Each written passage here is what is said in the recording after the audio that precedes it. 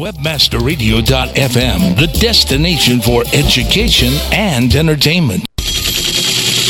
Cover story. Cover a story or attain that coveted story. Get it? That is exactly what you want. Quoted as the expert, the story, headline, the spin. Every week, join us to talk about all things important to relating to the public. Your public. Craft your image. Promote your products. Create expert status. Become the buzz. Join us with the pros. PR 101. Crisis management. Media blitzing. It's all here on Cover Story. We're reserving a headline for you.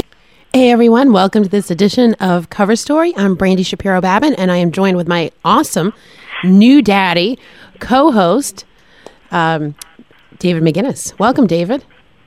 Hello, Brandy. I'm not your daddy, by the way. You know. I am a new daddy, but not your new daddy. Did I say that? Who's my daddy? So congratulations. Muzzle Tov goes out to David McGinnis and family for a very healthy and happy brand new baby boy named Miles Benjamin McGinnis. Right. Beautiful. Thank you.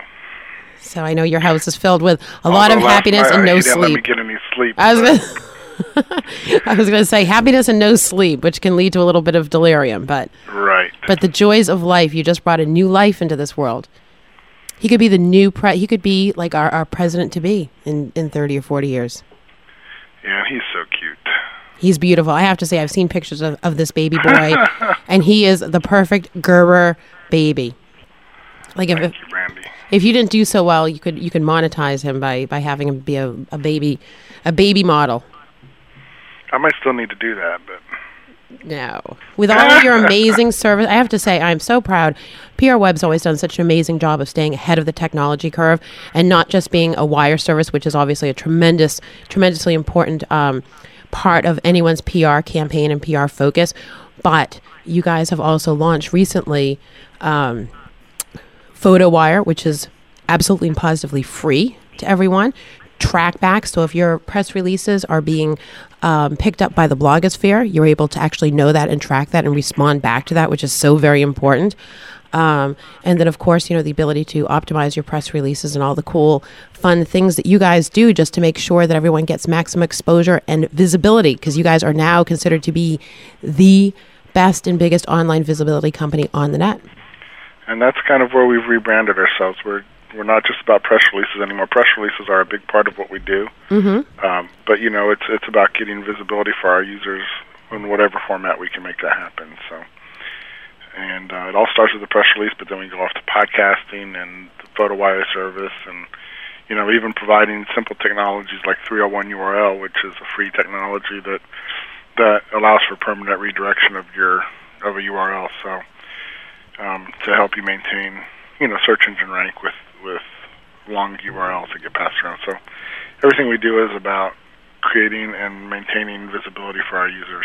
Phenomenal. So we definitely take full advantage because PR Web is the official wire service and online visibility company for Webmaster Radio, and we're really appreciative. But we have a killer guest with us today, David. And you were not here when we first interviewed him, and I really wanted to get him back quickly, and we're very, very fortunate because we were able to. So you're going to have to catch up in the interview process with him. We have the co-author of Breakaway Brands, How Great Brands Stand Out. Discover the secrets behind 50 of the world's most successful brands. It's Barry Silverstein, who's also the Senior Vice President of Arnold Worldwide. He co-penned this book with Francis Kelly III, President and COO of Arnold Worldwide. And Barry just brings with him a plethora of awesome experience. He's worked with big brands in the internet for a lot of years and has some great stories. It's going to really help all of us to help really make sure that we're differentiated in the marketplace, understand who we are, become that breakaway brand if we aren't already that, and also talk about March Madness. Welcome, Barry.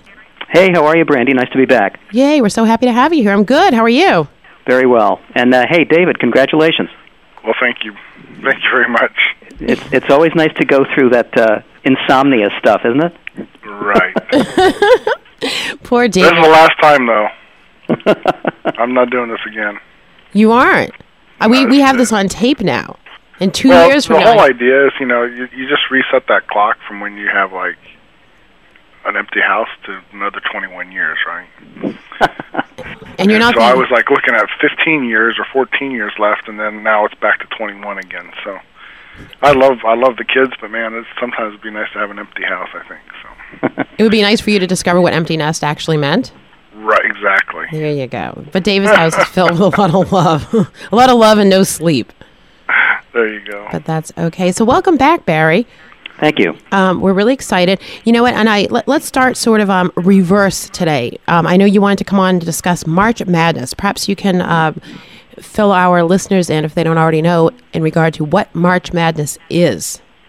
Yeah, actually, the reason it's interesting to talk about is because most people, of course, think of it as a sports competition or a tournament, and we in the advertising business recognize that it's also very big business, and it's also about branding.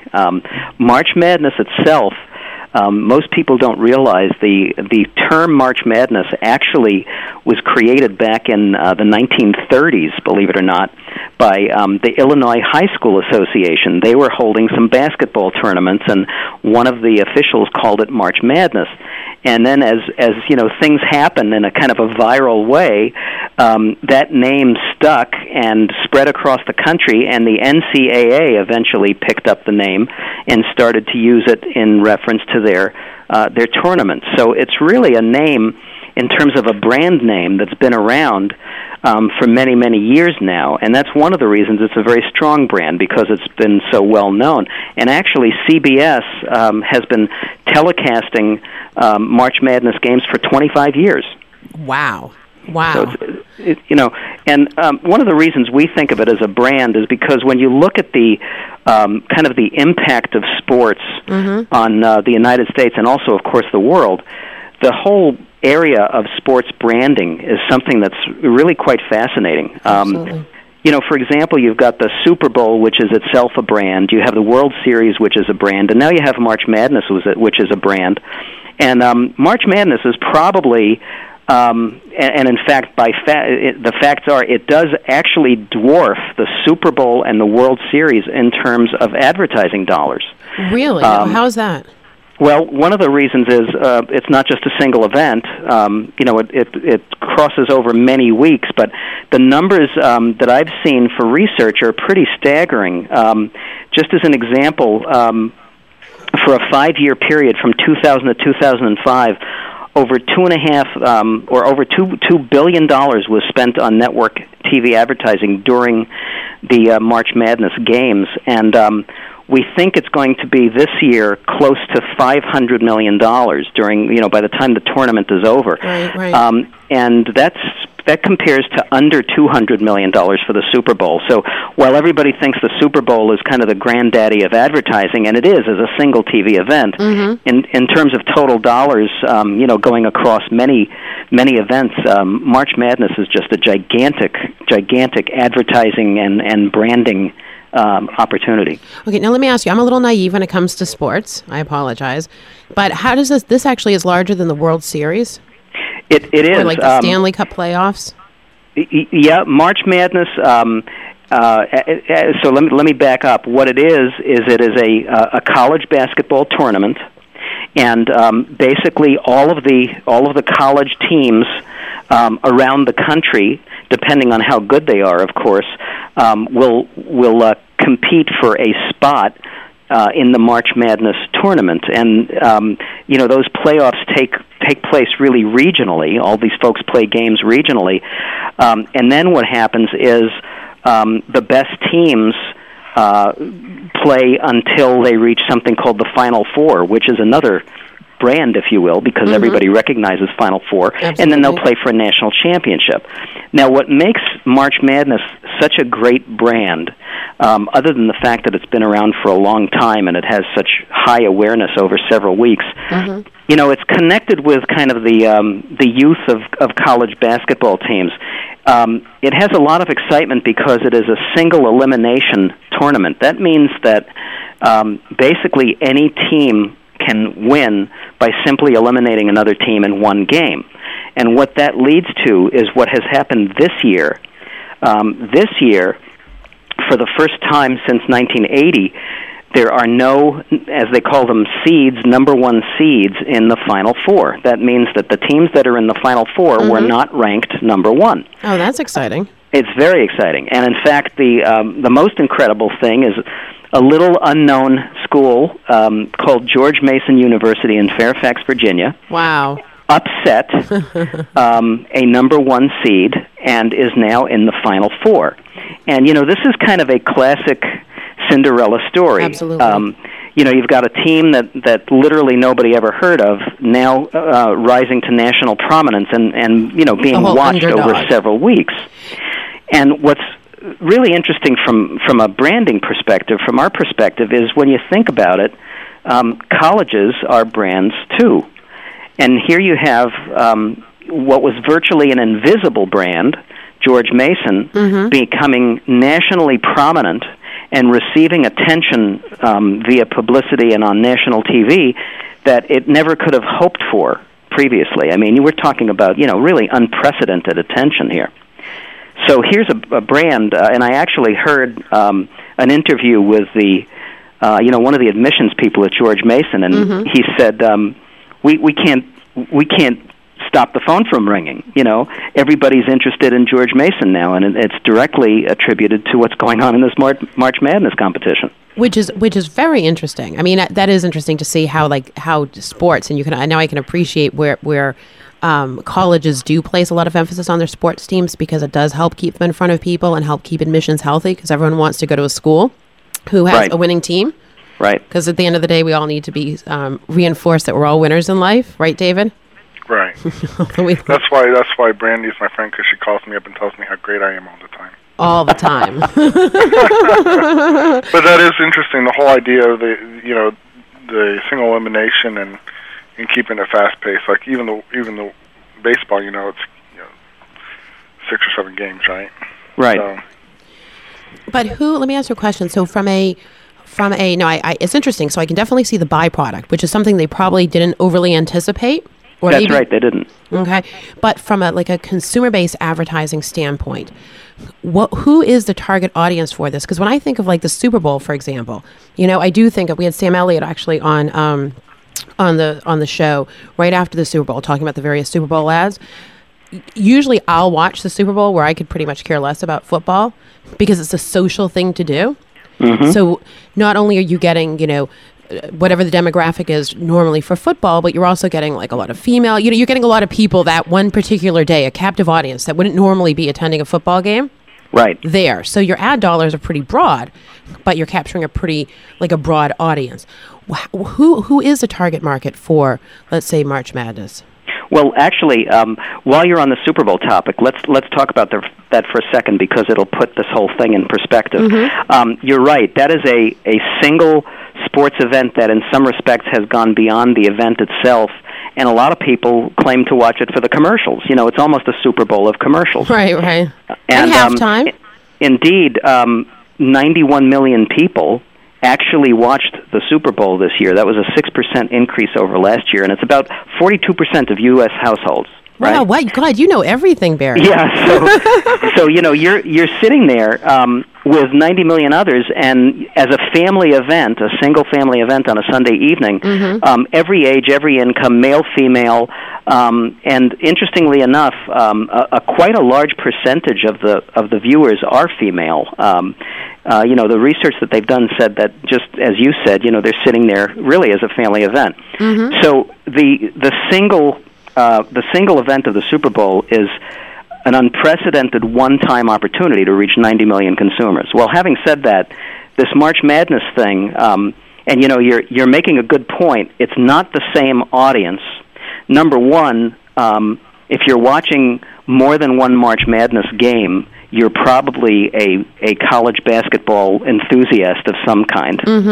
But there's a very interesting side aspect to March Madness which isn't talked about a lot, and that is that, yes, the college games are exciting and it's fun to watch, especially the upsets, but what also people are watching for is to see if they've won any money.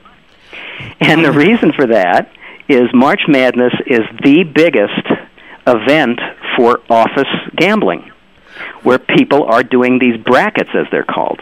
how utterly interesting. Yeah, and everybody is, everybody in offices all over the country is trying to win an office pool to get these brackets correct.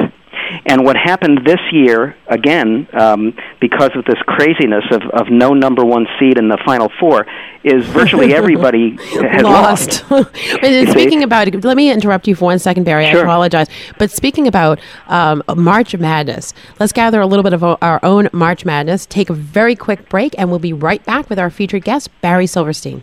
Thank you. Webmasterradio.fm, the destination for education and entertainment. Webmasterradio.fm, the destination for education and entertainment. You're brilliant at creating innovative ideas, building brand value, and increasing customer loyalty. But when it comes to measuring, testing, and optimizing every online interaction, you need help. In the fast-changing new world of marketing, the web is where it's happening.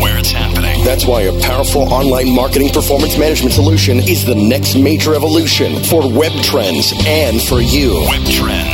Web Trends Marketing Lab. You bring the art, we'll deliver the science. Learn more now at webtrends.com. Increase your organization's bottom line with unique, highly effective, permission-based email solutions from ExactTarget. Now, discover why more than 4,000 organizations worldwide rely on ExactTarget's on-demand software for strengthening customer relationships and controlling email throughout their enterprise. Get superior technology and support for bottom-line business impact with ExactTarget. Visit www.exacttarget.com today. Once a tool used exclusively for communicating with the media, PRWeb was the first company to develop a distribution strategy around direct-to-consumer communication by implementing Web 2.0 technologies. PRWeb has completed the online communication loop by directly engaging your audience with your news. For example, PRWeb is the first newswire to integrate press release trackback. Whether you want to dominate your market or just make a little noise, PRWeb is here to help you thrive in the marketplace and the media. PRWeb. Commercials off. Now back to Cover Story. We're reserving a headline for you. Okay, I'm back. I was talking to myself for a minute there. That happens so much in my life, but they say that means you have money in the bank. If you talk to yourself, is that true? I'm going to try it, though. I'm going to try it, Brandy. I'll let you know tomorrow. Well, it's nice to stand in the mirror because when you talk to yourself in the mirror, it just doesn't yell back at you. And you can say whatever you want. It's a beautiful thing. Basically, you're telling us you had your mute button on and you forgot you had your mute button on. No. I'm actually going to place blame where blame is. Speaking about coolers, our favorite producer in the office, whom we love dearly, but we do call the cooler. You do not want to be standing near a casino table with the producer, Eddie. Stand next to him any other time, the guy's the best luck, but do not stand next to him at a craps table, at a blackjack table, or God forbid, a one-armed bandit. He forgot to unmute me. I think are you trying to quell my artistic expression here, Eddie? They're always trying to do that with me. Just clip my wings. Brandy flies too high, hitting the ceiling with my head. They clip my wings. Welcome back, Barry. How are you? Fine, thanks. I'm so glad. So prior to the break, we were talking about March Madness and this crazy phenomenon that this one college, this unheard college, took the number one seat in the March Madness playoffs. I'm not even sure if I'm saying that properly. And people in office pools around the world, nobody won. What happens to that money? Where does that money go? Yeah, that's right. What happens to that money? Somebody eventually will win, but it won't be on the basis of making a right pick, I can tell you that. Wow. So, all of that is going on. In the meantime, when we get back to the branding discussion, you do have advertisers who are fully recognizing the power of March Madness, and they start to tie in their brands with March Madness one way or the other. And, for example, you've got the card dealers out there all promoting March Madness sales. And you'll see some other companies doing the same kinds of things. In fact, there have been a lot of web tie-ins as well, where companies will do promotions and try to drive customers to the web to take advantage of those promotions. So all of this is really in recognition of sports events like March Madness being big advertising opportunities for leading brands. What are some of the most creative things you've seen people do in order to align themselves and reach out to that marketplace?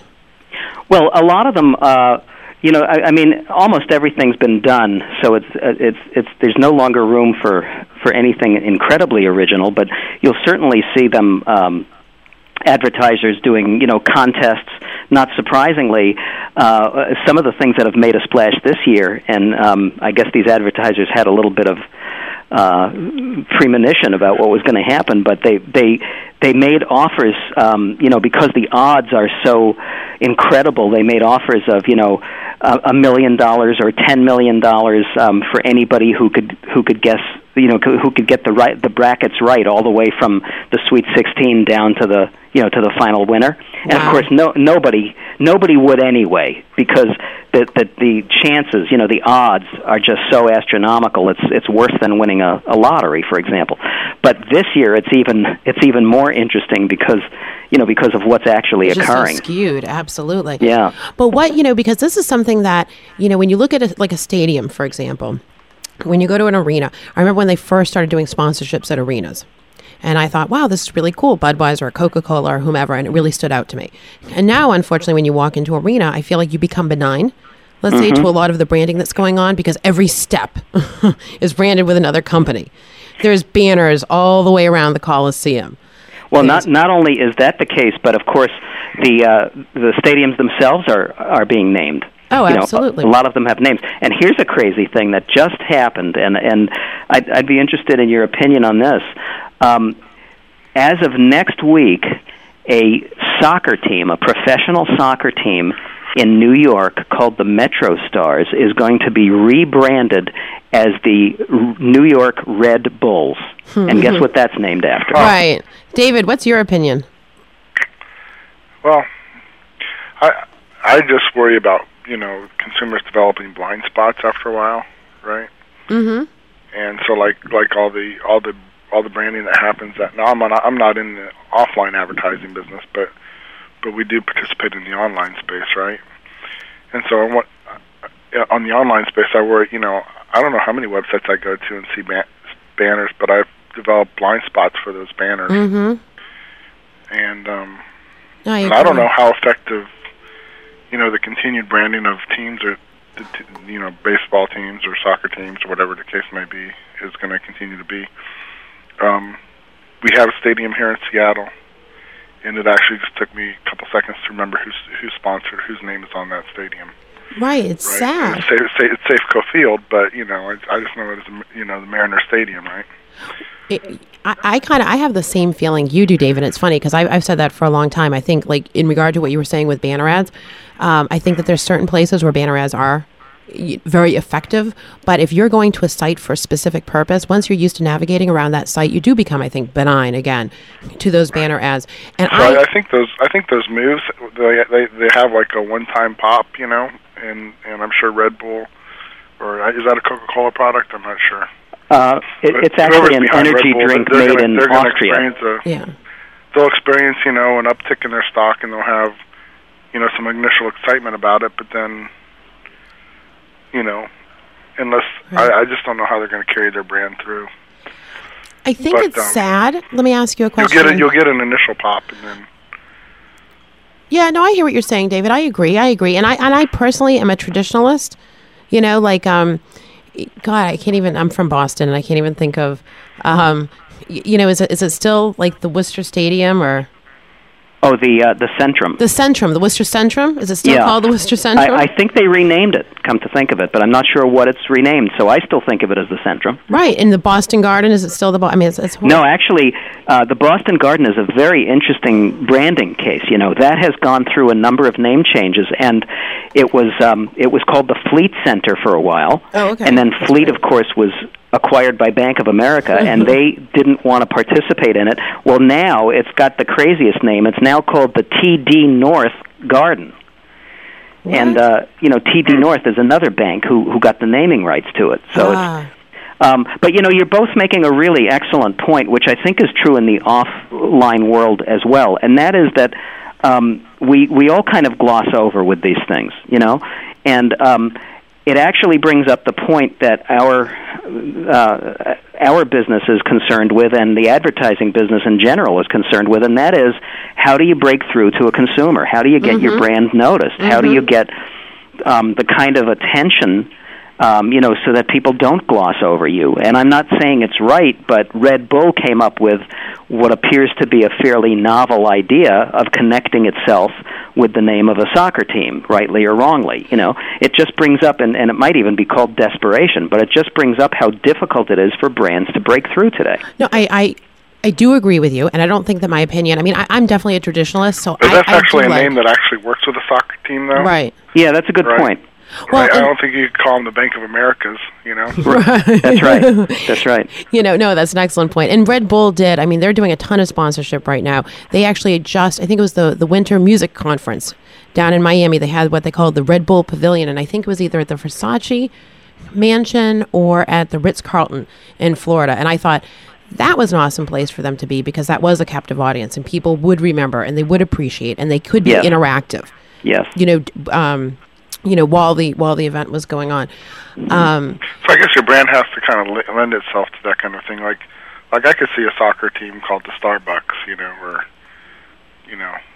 just kind of go. Right. Drink too much coffee, run on the field, have a heart attack. I'm so sorry. What is a breakaway brand? I know you probably covered this on the last interview that I was not a participant of, but what would you consider a breakaway brand to be, and how do you get there? How do you get to that point? No, that's a valid question. For the most part, people think of breakaway brands as the ones that truly stand out amongst all others, regardless of their category. For example, you mentioned Starbucks.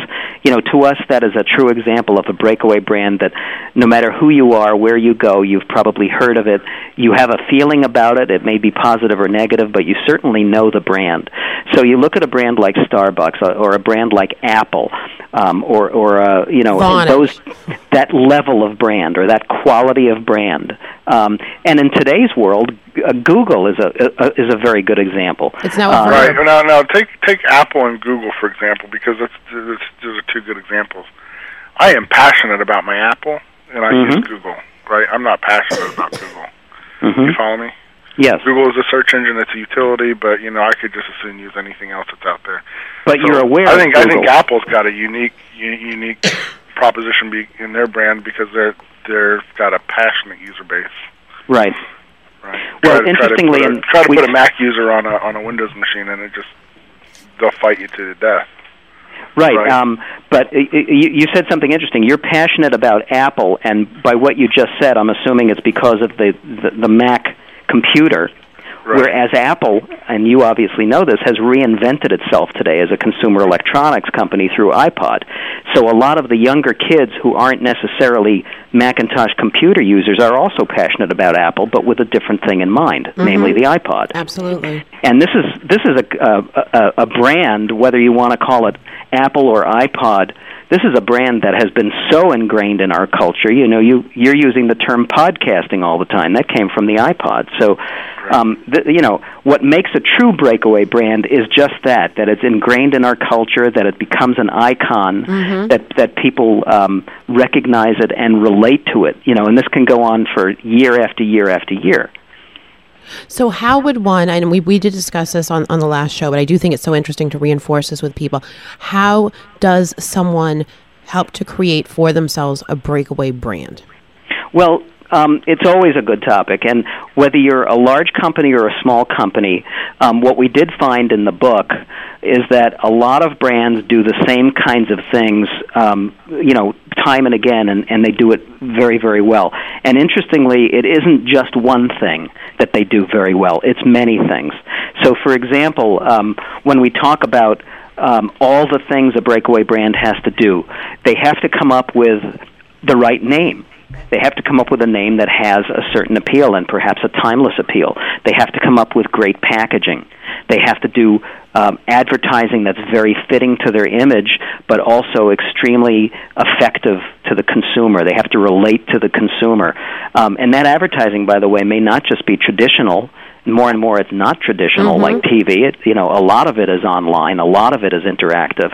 A lot of it is promotional. A lot of it is what's known as buzz marketing, where it's events outside or special promotions that aren't necessarily what you'd think of as traditional advertising. They have to do all those things well. There typically is a person at the top, most often the CEO, who has a vision for the brand and is very consistent about that brand. Dell is a good example. Everybody used to say Dell will never make it in the business market, and because of Michael Dell, and because of the belief that they could build computers to suit, that company has continued to be one of the most successful computer companies around. And they were building basically a commodity product that plenty of other people were building, but they did it a different way, and they had a guy at the top who was a visionary, and as a result, that's a breakaway brand today. Good for you. Good for you. And I think you also mentioned something I'd just like to reemphasize. And at the same time, there were a lot of PC brands that didn't survive or didn't survive so well. I mean, very true. Right, Gateway's still out there, but not as big of a player as they used to be. And they don't have the same aura. They don't have that same. Micron is now an electronics company exclusively. I don't even think they make a PC anymore. Right. So a lot of people tried to enter that space, but they were not as successful. Yeah, but I think something that Barry mentioned that was so important is that consistency. Not saying you don't need to change with the times and that you don't need to, create a different identity for yourself depending upon the population of people that you're focusing on, but it's that consistency in who you are. That's right. Like when I think of Gateway, I think of the cow, and I think of this company that really targeted either home offices or small companies, and it was like a warm place that you could go into. They had training on the spot. The prices were less expensive, and it was like one-stop shopping. Mm-hmm. And then all of a sudden, they just started closing stores. They started opening stores all over the place, and then they started closing the stores all over the place. So your perception of them, you lose credibility with your audience when you start off like a lion, and then all of a sudden you look like a tiger. That's very true. I just saw an interesting story about Starbucks the other day. It was reported in the New York Times, and the story was about the fact that a union was actually trying to make trouble for Starbucks, because their folks are not unionized. And the union was not having a great deal of success. And when they asked a consultant in the business why they thought that was, they basically said it's because the Starbucks corporate image has such a halo around it, and they're known not only as a great brand, but actually a very socially conscious brand, a brand that does good things, that it was very hard for the union to convince anybody, including these workers, that Starbucks was doing anything wrong or that it was a bad company. And, that's what can happen. I mean, Starbucks could raise its price $1 tomorrow, and a lot of people will grumble, but they'll still go in and buy the coffee because it's Starbucks. Absolutely. But how do you think they got there? Because you've got a lot of other, Gloria Jeans. You've got other, let's say, coffee house brands that are out there. Mm-hmm. Like usually right across the street from a Starbucks. Oh, you're right. What is it that Starbucks did? Well, we talk a bit about Starbucks in the book, not a lot, because quite frankly, there are lots of books written just about Starbucks, so we reference it. But I think one of the things to keep in mind about a Starbucks, and you said it before, it's very consistent in the way it projects its image. Starbucks really has been incredibly consistent in not only its operations, but in the way it trains people, the way it acquires its product. It's been consistent in its community nature. For the longest time, Starbucks never even did advertising. Their advertising was basically on the street corner, just by having their stores. And they've become known as a meeting place. You're never thrown out of a Starbucks. You can sit there with your computer. Right. They've become known as a company that supports community. Mm-hmm. They do a lot of things within their local community. They've become known as a company who supports music. They actually produce original music CDs. These are all things that have kind of become almost a mystique about that company, and I think that's one of the reasons they've been able to do it. And that's management from the top making those decisions. That doesn't happen by accident. No, absolutely not. It reminds me, I don't know which one came first, but that's how some of the bookstores ended up becoming as popular, like the Barnes and Nobles or the Borders. Because That's right. Now they've put coffee houses inside, and they've said, you know what, we'd love for you to buy a book, but you're actually like invited to sit here and use it like a library and just there's a Barnes and Noble right here. In the mall where I happen to work, we unusually we're in an office building in a mall, and in this mall is a Barnes and Noble, and it uses a Starbucks as its cafe. So they've kind of in effect they've connected themselves with the Starbucks brand. Right, absolutely, and I think it's a good fit. So now, not to put, and then there's a lot of like Pepsi is another example of that, but I mean. Pepsi, went out and got into the fast food business, and now they have shelf space in all these fast food restaurants, right, for their products, for their Pepsi product. And I personally prefer Coke, but I can't imagine anybody, much less that much of the population prefers Pepsi over Coke. But Pepsi's winning the cola war, and I think it's because of their placement, their strategic placement in all these fast food restaurants. Actually, you're right. PepsiCo owns a lot of those types of restaurants, and therefore gets its product placed. That's true. Right, and they own a lot of the concessions. By the way, a funny side story with Pepsi and Coke. Not everybody knows this, but Pepsi actually owns Gatorade, and Coke owns Powerade. Right. So, and the two are warring right now. You may have seen the Powerade commercials that are appearing, which are kind of knocking Gatorade.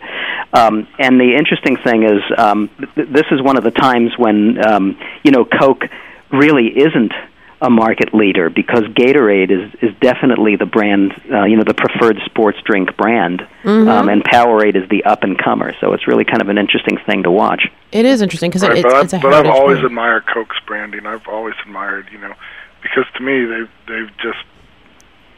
been such an icon, and no matter where you go in the world, it's Coke, and it makes you feel. Well, you know what? It's just almost like a family values. It's almost like a comfort food wherever you go. It's just always there. It's consistent. And it's a great brand. I think it's a perfect brand. It's an iconic brand. There's no question. They've had their share of problems lately, but in terms of if you had to identify a handful of top American brands, Coke would have to be on that list. And you know what? We've got a lot of fabulous brands right here on webmasterradio.fm. So we're going to pay a little homage to our advertisers, and we will be right back with David McGinnis and our featured guest today, Barry Silverstein. Stick around. Cover Story. We'll be back after this short break. Webmasterradio.fm. Welcome to the place your competitors get their edge. Jump on it. We're here for you 24/7. Raising your ad inventory profits to the next level today is as simple as xy7.com, the only affiliate network giving you top payouts daily. Plus, you'll enjoy over 100 fresh high-converting offers, your own xy7.com debit card, good anywhere, and true 24/7 dedicated support. Our affiliate managers even sleep with their BlackBerries. So why run your ads anywhere else? Let your site work harder for you today with xy7.com, so you won't have to. Here you go. Who are these people? Your customers. Customers? Yep. See, now that you're sharing all your media files through P2Pads.com, like your MP3s, video files, software, pictures. Yeah. And advertising all your sites through our global peer-to-peer network. Get to the point. Well, we're able to bring millions of your fellow surfers basically right to your front door. For more details, visit us at P2Pads.com. P2Pads.com. Expose yourself. Finally, an easy way to advertise online. From planning to analysis and everything in between. Take control with TrueAdvertiser.xls From True Effect. Now manage your entire ad serving experience with your Microsoft Excel workbook. Save time. Save money. Reduce training and easily control your data with TrueAdvertiser.xls from True Effect. Taking the mystery out of online advertising. Once and for all. Commercials off. Now back to Cover Story. We're reserving a headline for you. Only on WebmasterRadio.fm.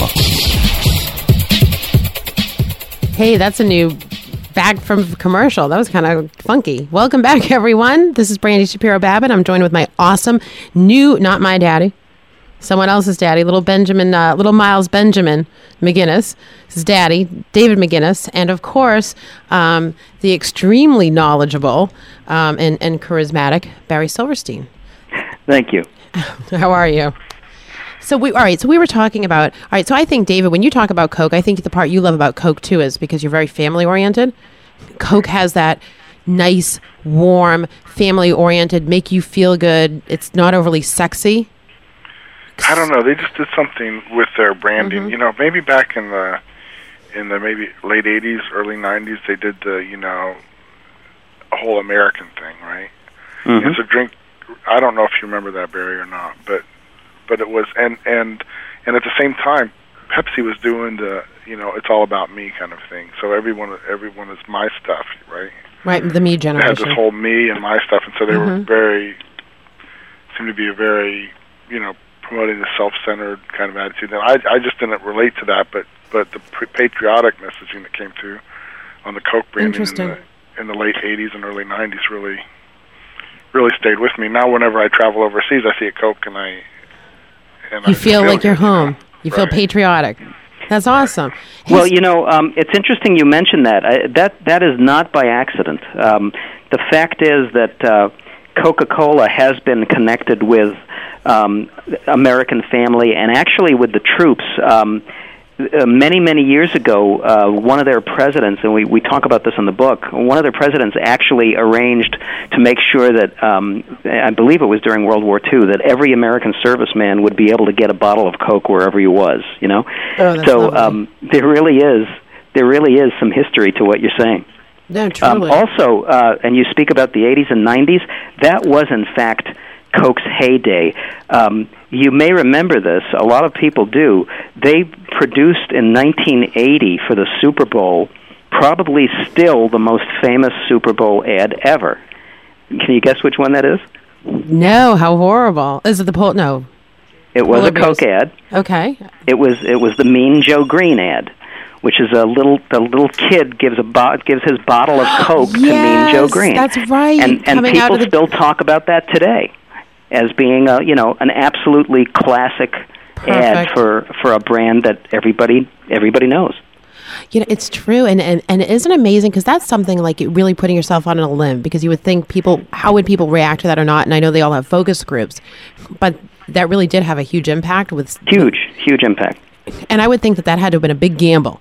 Go with, okay, here's the guy who's heading up the creative team, and it was either going to make his career, or he was going to be packed in out on the street.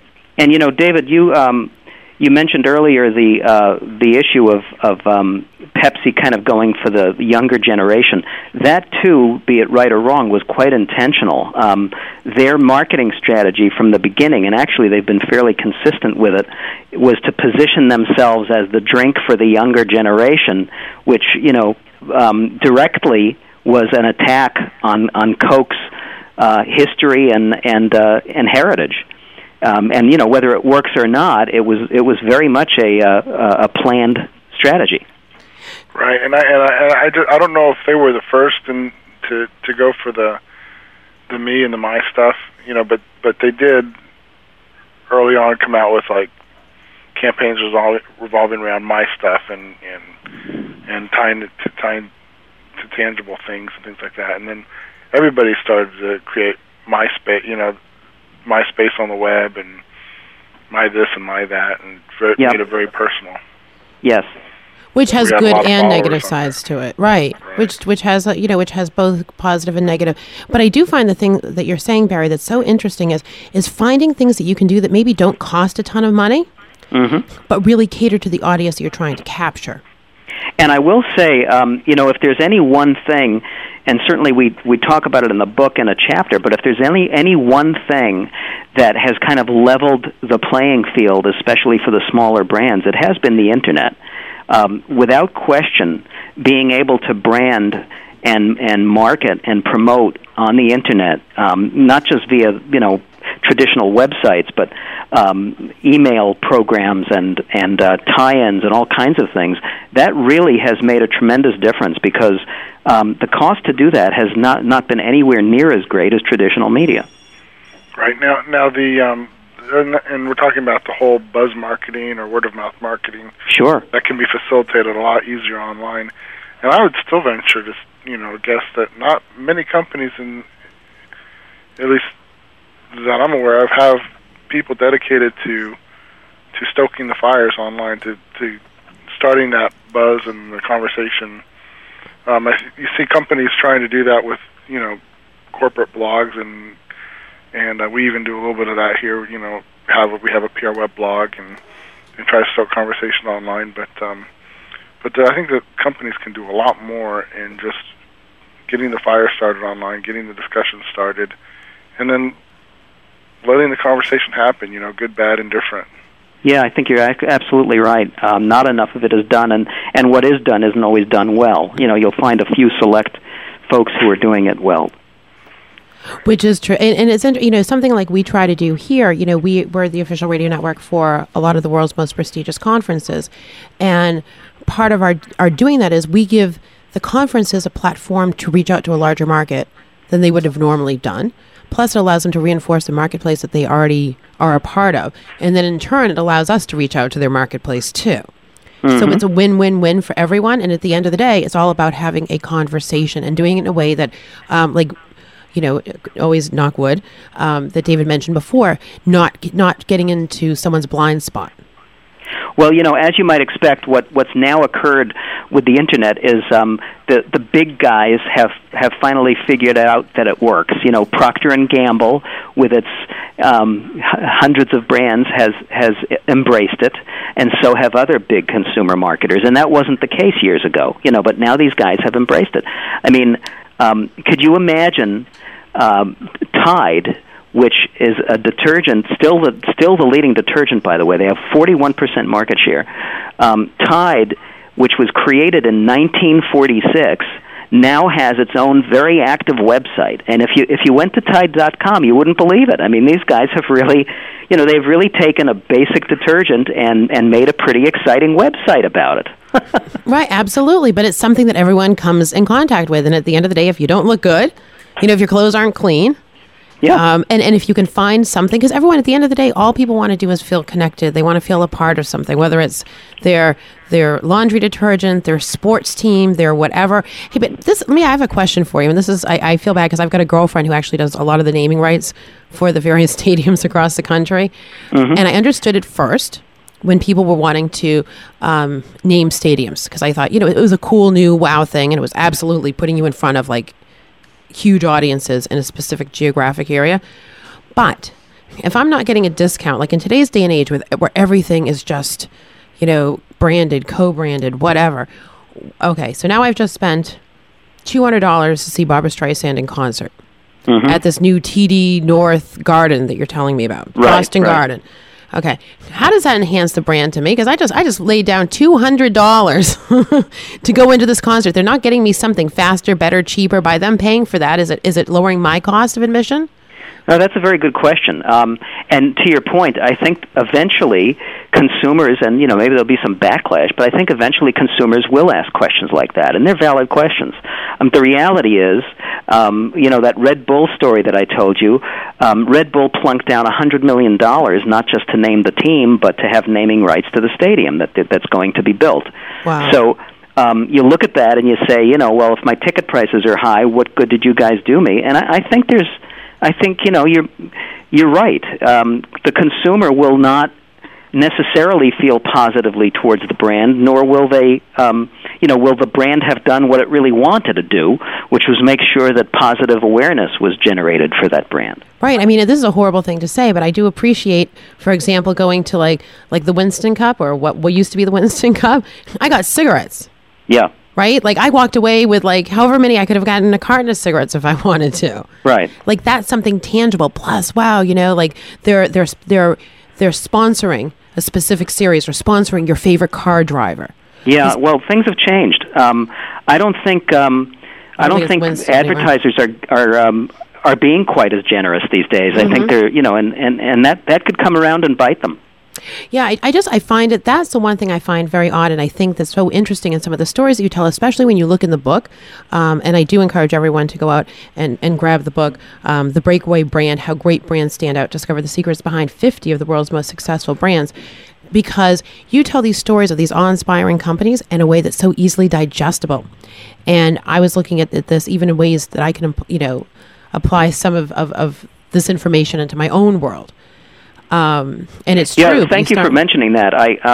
We actually had a psychologist make a comment on Amazon.com about the book, which was very similar. He said, "I normally don't read business books. I did pick this one and pick this one up and read it." And he said, I can apply some of this thinking to my own life and to my own work. And I think to that point, this whole concept of breakaway branding. Take it away from just the product and think of it in terms of yourself. The reality is, in America at least, people have to break away to stand out and to be different. What does the word mean? It really just means differentiate yourself. Right. And, you look at a celebrity, and why is one celebrity popular over another one? Or you look at a politician, or you look at a sports hero. The ones who really break away are the ones who stand for something and have something that really differentiates them, Absolutely. And that's why you see, and I think the interesting thing, David, we discussed on the last show was Vonage, taking something that was really technical. And if you actually tried to explain what Vonage is, voice over IP, it would be pretty laborious. But they brought it down to like the common most denominator, marketed, non-traditional marketing on the internet, because you needed to be on the internet in order to participate with their offerings. And like, oh my God, that story so resonated with me because it just made sense. And it's hard when you're in your own company sometimes to see the forest through the trees. So to be able to look at, and not that someone's success story is going to really, be the path that you should walk down, but it's neat to see where other people have come from. And you clearly illustrate the paths that people took to get there. Yeah, triggering somebody's thought process or just giving somebody a good idea, I think, is also always the value of a book. And obviously, if we can by showing what a great brand or a big brand did a little bit differently or a little bit better, if that can help somebody, then I think we did our job. Yeah, I think. Barry, I just went quiet there for a minute because I actually just ordered your book off Amazon.com. Well, thank you. But get me jump started or get our users, our listeners jump started. If you could identify maybe one or two or three things simple things that they could do to start creating a breakaway brand. Well, one of the things we talk about in the book, which you'll say, "Gee, that sounds abstract," but I think there's a lot of value to it, is something we call finding your brand truth. And what that actually means is you look, and it may take outsiders to help you do this. It may take some research of audiences, for example. But you find your brand truth by having a kind of a reflection in mind of what you really honestly stand for. At the end of the day, what do you stand for? What's the one thing that you stand for? What makes you special or different or whatever? And if you can't find it, then you have to really either develop it or look a lot harder to get to that one brand truth. And I think once you find a brand truth that you feel comfortable with, everything kind of falls out of that brand truth. So I think number one is really finding it. Number two is making sure when you have a brand truth that you then identify the most appropriate audience for your brand. A lot of people make the mistake of saying, "I've got a product that works for anybody." Well, in today's marketing world, we are a very segmented, fragmented, specialized world. Yep, the niche. And just as Brandy was talking about Vonage, you have to be on the internet. What's even more, you have to be using broadband to use that product. Not everybody can use that product. You must have broadband. They targeted everything they did to a broadband user and used the media that a broadband user would be, watching or listening to. So the second most important thing, in my opinion, is really understanding your audience, finding your target audience, and connecting with them. No, so how do you, all right, so that is abstract, but how does one go about connecting with their audience? Well, I think the first thing is, and this is really quite simple. You can do it on the internet via online surveys even. You really have to get some information from your audience, from your prospective audience. If you don't know them well enough, and maybe you do, you have to understand how they think, what are their likes and dislikes, what are the things they're looking for, and what does your product or service solve for them. And, what it comes down to is actually kind of a direct marketing approach, which is figure out what the real benefits are of your product or service to this audience and start to talk about the benefits, not the features. The real benefits of Vonage were that it was $25 for unlimited phone calls while all the phone companies were charging you $70 or $80 or $90 for that same service. It wasn't that it ran over the internet. That's important, but the most important benefit was it's going to save you a lot of money, and it's dependable. So it sounds very simple, but you have to start looking at the benefits associated with your product, how those benefits relate directly to your audience, and then put the two together, and that's when you'll start to have a potentially winning message. Answer an equally important question for me. Communicating your brand strategy internally with your employees. I mean, it seems like an obvious step, but let me tell you, we've done some rebranding, and I can tell you it's not the easiest thing to do. No, that's actually a great point. What we believe, and it's easier to say it than to do it, is that employees have to be brand advocates, and that usually comes from the top. It'll come from a chief marketing officer level person or the CEO himself. Those folks have to be enthusiastic about the brand, and what they have to do is they have to communicate down the enthusiasm about the brand, and they have to do it with very consistent messages. And then, if necessary, you even reward and incentivize employees for making sure that they're sticking to the brand message. One of the reasons some brands are so well regarded is because their customer service is good. And where does that come from? That comes from employees. Amen. It comes from the employees being really good at talking about the brand or representing the brand well. So you're right. It is hard. It is challenging.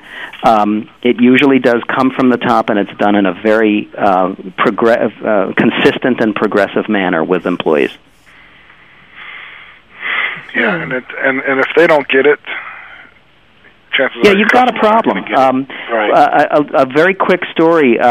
We work with Royal Caribbean Cruise Lines, and one of the things they had to do when they first introduced a new ad campaign with the tagline "Get Out There" many years ago, which is still used, is the president tells the story about how that "Get Out There" tagline had to be institutionalized across everybody, every employee, and that the employees really had to believe it. So they put these employees on the ships, and they showed them, what is it about these ships that make it so special and adventurous and fun, and that's what you guys have to sell. They related it directly to the product. Which is so important. And I will say, David, I am a very firm believer, and this is sometimes what helps you too, we can sometimes get a little lazy, and you end up getting, you have a bunch of employees, and sometimes employees aren't always the right fit of being able to separate the wheat from the chaff. Because I remember a very dear friend of mine created the ticketless travel. Okay, so his stuff's now in the Smithsonian, but he was the CIO for a good amount of years over at Southwest Airlines. And I used to hear about the culture at Southwest Airlines, and it started with Herb Richmond, I believe, and it would trickle, it was exactly what Barry's saying, it would trickle down, and he would make sure everyone who worked at that company absolutely adored it, and he made sure that he imparted on people how Southwest does things is different than any other airline. It is a fun experience. This is, we are short hops. We are singing songs. We are making things light and fun. This is not an arduous task. And, he would do crazy things like show up on flights in a clown suit. It's true. And, 9 out of 10 times when you go on a Southwest flight today, you're probably going to get flight attendants who have a great sense of humor. Right. And I think, and I'm sure that there's a ton of flight attendants they've had who haven't, let's say, had a great sense of humor. They're gone. Right.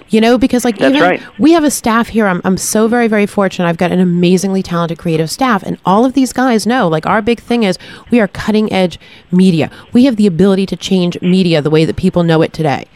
And every person who works here has that opportunity to really guide our ship in that direction. And if you don't want to become a media mogul and you don't want to change, you don't want to help change the way the world perceives communication in this regard, don't work here. Right. Exactly. And that's it, is creating a team of people that are playing on the same team and they've got the same end results. Mm-hmm. And I think, David, that's a hard part of, its process of elimination at times too. Because not everyone is always a great fit. And that's an unfortunate thing. Like, everyone at your office needs to be pumped. Oh my God, we are the biggest, the best online visibility company, and grasp what that means and what differentiates yourself from everyone else. And now overcome sort of, you guys are branded as, a wire service. Well, how do you get past that? So, yay, look at this. Now I've got poor David's because insomnia. Honestly, what we've done at PR Web is we've created a whole new marketplace in the press release industry that didn't exist before. I mean, what we're doing right now is something completely new. Mm-hmm. And that's actually really fun, and it's actually been easy for us to differentiate ourselves and create that PR Web brand, because it is, we do have something that's really unique. But yeah, you're right. When we talk about direct to consumer and Web 2.0, it's the same product. We're just re-messaging or retooling our messaging to make it. Basically, we're just updating our messaging. It's stuff we've been doing all along. It's just making it a little bit more consistent, and I would think focused, so that everyone's aware of it. Exactly. So, I think this has been a great. I told you. I told you. I said, God, I cannot believe you're not God. You're not my father. I'm sorry, you're David. I told you. I really enjoyed this interview with Barry this past time. And you know what? I think, Barry, we've never done this before, but I think we'd like to have you back a third time. Well, we'll have to figure that one out. The logistics might be a bit difficult, but we'll figure that out. Okay. Well, we're coming. We're all coming. Even David's coming to Boston in a couple of weeks. Maybe we'll just kidnap you. All right. Well, listen, it's been a pleasure being on again. You guys have been extremely generous with your time. Yeah. Well, you know what? You have so much knowledge and so much breadth. I mean, an hour sometimes seems like a long amount of time, but it's really not, because there's so many areas that we could cover that would truly be a benefit to our listening audience. So for those of you who have not yet done it, run out and grab yourself a copy of How Great Brands Stand Out. Discover the secrets behind 50 of the world's most successful books. The Breakaway brand, you can get it at Amazon. You can get it at your local bookstore. It's awesome. Barry Silverstein, thank you so much for joining us again today. Thanks. It's been a pleasure. And David... Okay. Not my new daddy. I've got to stop doing that. You've stuck that in my head. But yeah, we'll do this again on next Wednesday. So. I know, and hopefully you'll have gotten some sleep. So congratulations again on the birth of your new baby. Well, thank you. And we really appreciate you. Perfect. All right. Thank you. All right. We'll see you all next week on Cover Story.